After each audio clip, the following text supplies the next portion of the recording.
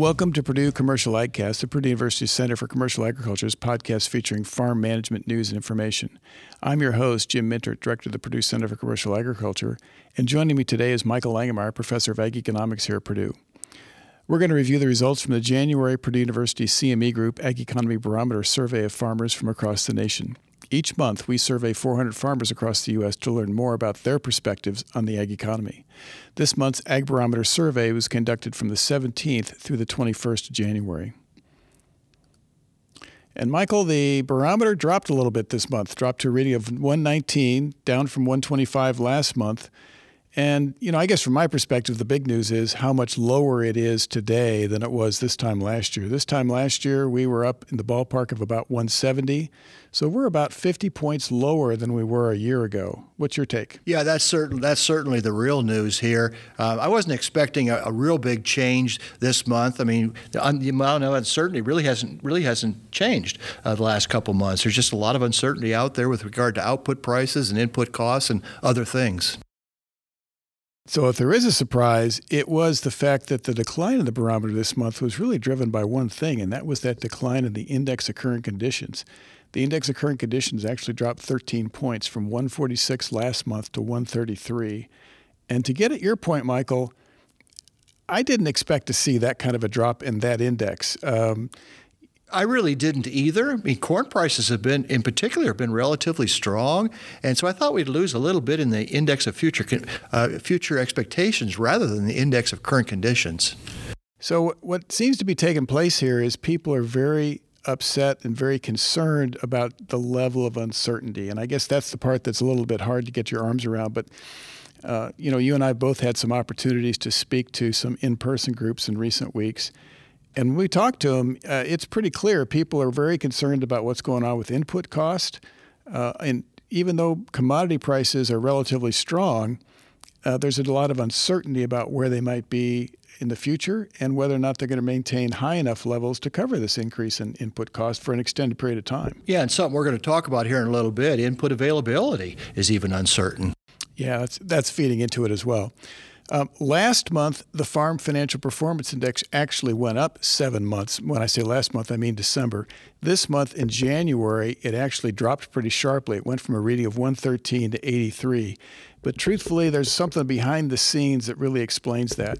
When we transitioned from the December to the January survey, there was a change in the phrasing of the question that the index is based on. So the index is focused on asking people about financial performance this year versus last year. The December survey was asking about 2021 versus 2020, and people gave us a pretty positive response there. This month, it was focused on 2022 versus 2021, and I think that explains why it dropped so sharply relative to last month. What's your take? I would have been surprised if it wouldn't have dropped because 2022, from a net return to land standpoint for crop producers in particular, is going to be substantially less profitable than 2021. And so that wasn't real surprising to see a drop. But it does indicate, I think gets cut back to our concern is about that index of current conditions. People are looking at that and saying, well, in the current year, I'm expecting a downturn, right? I'm expecting much weaker performance in 2022 than what we saw in 2021, right? Yeah, that's definitely what it's telling us. The Farm Capital Investment Index dropped 4 points. That's a really pretty small change. It's at a reading of 45 versus 49 last month. And again, a little bit like the overall barometer, the big news is how much lower it is than it was this time last year. This time last year, that index was essentially sitting at either at or very near a record high. It was up around 90, maybe a little over 90. So we've seen a big drop despite the fact that we had such a good income year in 2021. And I think, when you look at the long term, the big picture, normally you'd expect to see an investment index correlate pretty well with income levels. We didn't see that happen in 2021 and now here carrying over into early 22. What's your take? Yeah, another thing that's going on here, we built up working capital considerably in 21 because the net returns were fairly strong. And typically when you see that a buildup in working capital, they use some of that buildup to invest in machinery. And obviously they're not doing that. Supply chain issues and other worries, I think, are contributing to a fairly low farm capital investment index. Yeah, and I think for the third month in a row now, we asked people about whether or not tight machinery inventories are having an impact. 43% of the people in this month's survey said their purchase plans for farm machinery are still being impacted by low farm machinery inventory levels. So I think what we're picking up here is the idea that people would like to make some investments, but in the current environment, farm machinery is, one, prices are very strong. Secondly, with respect to new equipment, the inventories are very tight. And then if you look at the construction plans, the cost of building anything has skyrocketed. And so, in effect, people are saying in a more normal environment, they probably would be making investments and look at things more favorably. But given what's taken place, this doesn't appear to be a great time to make investments. And everything we're talking about here is going to have an impact for the next year 1 to 2 years. Because if you didn't buy machinery in 21 with a good income, you still have that working capital. We may be surprised at how strong some of the investment might be late 22 and even 23. Yeah, the big wild card there is when the supply disruptions really start to shake out. We've been asking a question now for a couple of months in a row about the difficulty people have been telling us about when we go out and do meetings about purchasing inputs. And 28% of the corn and soybean producers in this month's survey said they've experienced some difficulty purchasing inputs for the 2022 crop. That's down a little bit in terms of the percentage from what we picked up last month, but it's still over 1 out of 4. And then the follow-up question was, which crop inputs have you had difficulty purchasing from your suppliers? And again, for the second month in a row, it's virtually everything, right? Yeah, fertilizer actually came down a little bit, and so fertilizer was 31% in December and 25% in January, and herbicide went up, and so there must be more problems purchasing herbicide. But I guess my take, Michael, is that we've got supply chain issues across the board.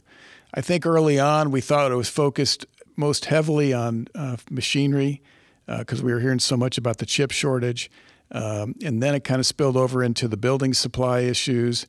And it's pretty clear looking at this. There's problems across the board. And it's going to be interesting to see how that shakes out. Hopefully we get this resolved. But I think particularly on some of the inputs, people are going to be looking at second choices with respect to what they wind up using. And obviously, one of the implications there is it's going to drive up input costs for every single one of those inputs. Because if you're having problems buying it, that your cost is going to be higher. Yeah, and the other issue is going to be effectiveness on some of those products, right? So nitrogen prices, based on the data from USDA for the Illinois Crop Production Report, have tripled over the last year. Particularly for anhydrous ammonia. And so this month we asked people, the corn producers in particular, people who intend to plant corn in 2022, what their plans are with respect to nitrogen usage. And the way we phrased the question was, compared to the nitrogen rate you applied to corn in 2021, what are your plans for 2022? And there's really two ways of looking at this. I guess roughly 60%, 57% of them said that they were going to use the same rate this year that they used last year, despite the fact that prices are so much higher. 37%, so almost 4 out of 10, said they plan to use a lower rate for their nitrogen application here in 2022. What do you think?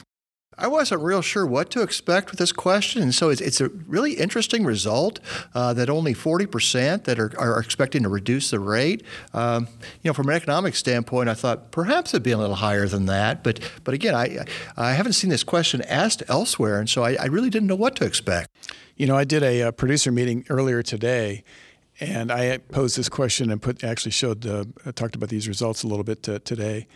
And so the producers in the room pointed out to me that it kind of depends a little bit on when you bought your nitrogen.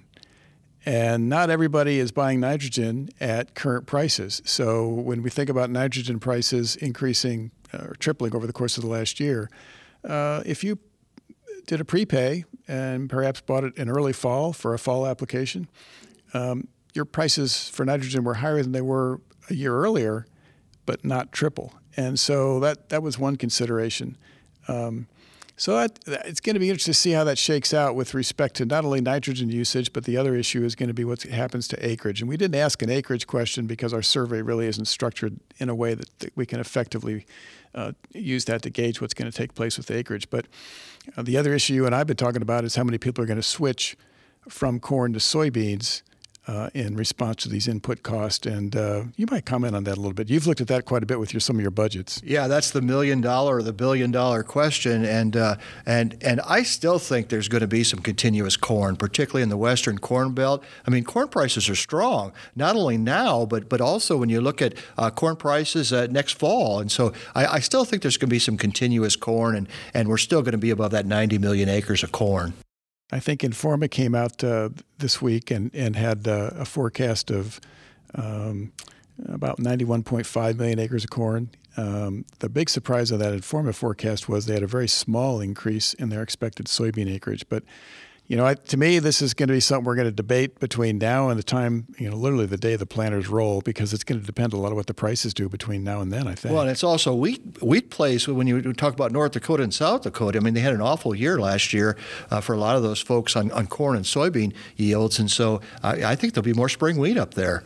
And so I think that perhaps is one of the reasons why, corn acres down a little bit and soybean didn't move very much. Yeah, I think that's exactly what's going on. I mean, spring wheat could take 1 to 2 million acres, additional acres easily. And the other point, which I think your budgets always point out, Michael, is if you're going to see second-year soybeans, it's probably going to take place here in the Eastern Corn Belt. Historically, the returns for soybeans have been better here in the Eastern Corn Belt. And as you mentioned earlier, second-year corn probably more so in the Western Corn Belt. Yeah, definitely. That would be the trend. So we always ask questions about farmland values, and both the long-term and the short-term farmland value expectation indexes declined. And looking at the long-term index, this is the third month in a row that's come down. It peaked last fall at a reading of 161. That's the all-time high for that index since we've been asking this question going back to 2017. Last month in December, it was at 152. Here in January, it was at 145. So we're down about 16 points from the peak. What's your take? I think the large increase that we saw in the last 6 months, particularly in the fall, last fall, I think is really stop. People have to stop and ask, can this continue? And so I think that's part of what's going on here. Is we've had a large increase, and that's certainly there's factors to explain that large increase, but can that increase continue? And so I really think when I talk to producers, that's what that question they're asking. Yeah, and to put that in context, that index is still at strong enough levels that it indicates, in general, people are still expecting to see a rise in farmland values over the next 5 years. But they're not as bullish, perhaps, as they were a few months ago. And I agree with you. Given the magnitude of the increase that we've seen in recent months, especially over the last year, maybe 15 months or so, it's been unsustainable, I think. And so I think that's given people some pause. We've been asking a follow-up question the last couple of months, and we changed the phrasing on the question a little bit, actually the responses on this one a little bit for this month, so I don't have a direct comparison to last month. But we asked people that expect to see farmland values rise over the next 5 years, what's the main reason they expect to see values rise? And just so the listeners know, the categories we offered them were 1, strong farm cash flows, 2, low interest rates, 3, non-farm investor demand, 4, inflation, and that was the new category that we included this month that we did not include last month, and then the other category for things that we just didn't identify. And for the second month in a row, people are telling us non-farm investor demand is really a big factor. This month they came in at 45%. That's lower than last month, but we happened to pick up a lot of that with the inflation category. I think this month 32% said inflation was the number one reason. If you put the inflation category and the non-farm investor category this month together, it's a little larger than what we got last month with non-farm investor. Last month, I think it was 61% for non-farm investor. So we're down on that one this month compared to last month, but we allowed people to say inflation this time. So those two categories were the dominant factors, right? Interesting. Yeah, and this one really surprises me. Obviously, all four of these factors, cash flows, interest rates, non-farm investor demand, and inflation are important, and they're all positive, pointing in a positive direction for land values right now. But I really thought that the two fundamentals, cash flows and interest rates, would be relatively higher percentages in this question in terms of number of respondents. Yeah, it was kind of interesting, although we had an opportunity at our Top Farmer Conference a few weeks ago to have two of the larger farm real estate auction companies in the country here talk a little bit about this. And they both commented that at their auctions, they do get pretty strong non-farm investor presence. And so they were not nearly as surprised by this result as perhaps you and I were. Yeah, and the non-farm investor, I mean, I understand where they're coming from on that one, but I thought inflation coming in at 32% was a little surprising. But you have to remember, we haven't seen the inflation that we're seeing today in 40 years. And so that's certainly something that's different, and it's coming at exactly the same time that land values are booming. And so I can see why they say that. It's going to be very interesting to see how this shakes out. The other factor, of course, is we're all expecting to see the Federal Reserve tighten and to see some rate increases. The only, I guess, point to debate on that is the magnitude of the increases that we see here going on.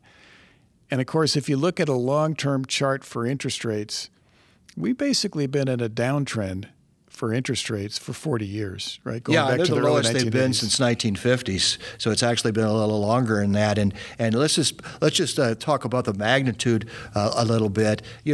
Up to a 1%, I don't think is going to do much in terms of land values. You start getting up, which they're not telling us that they're going to do that.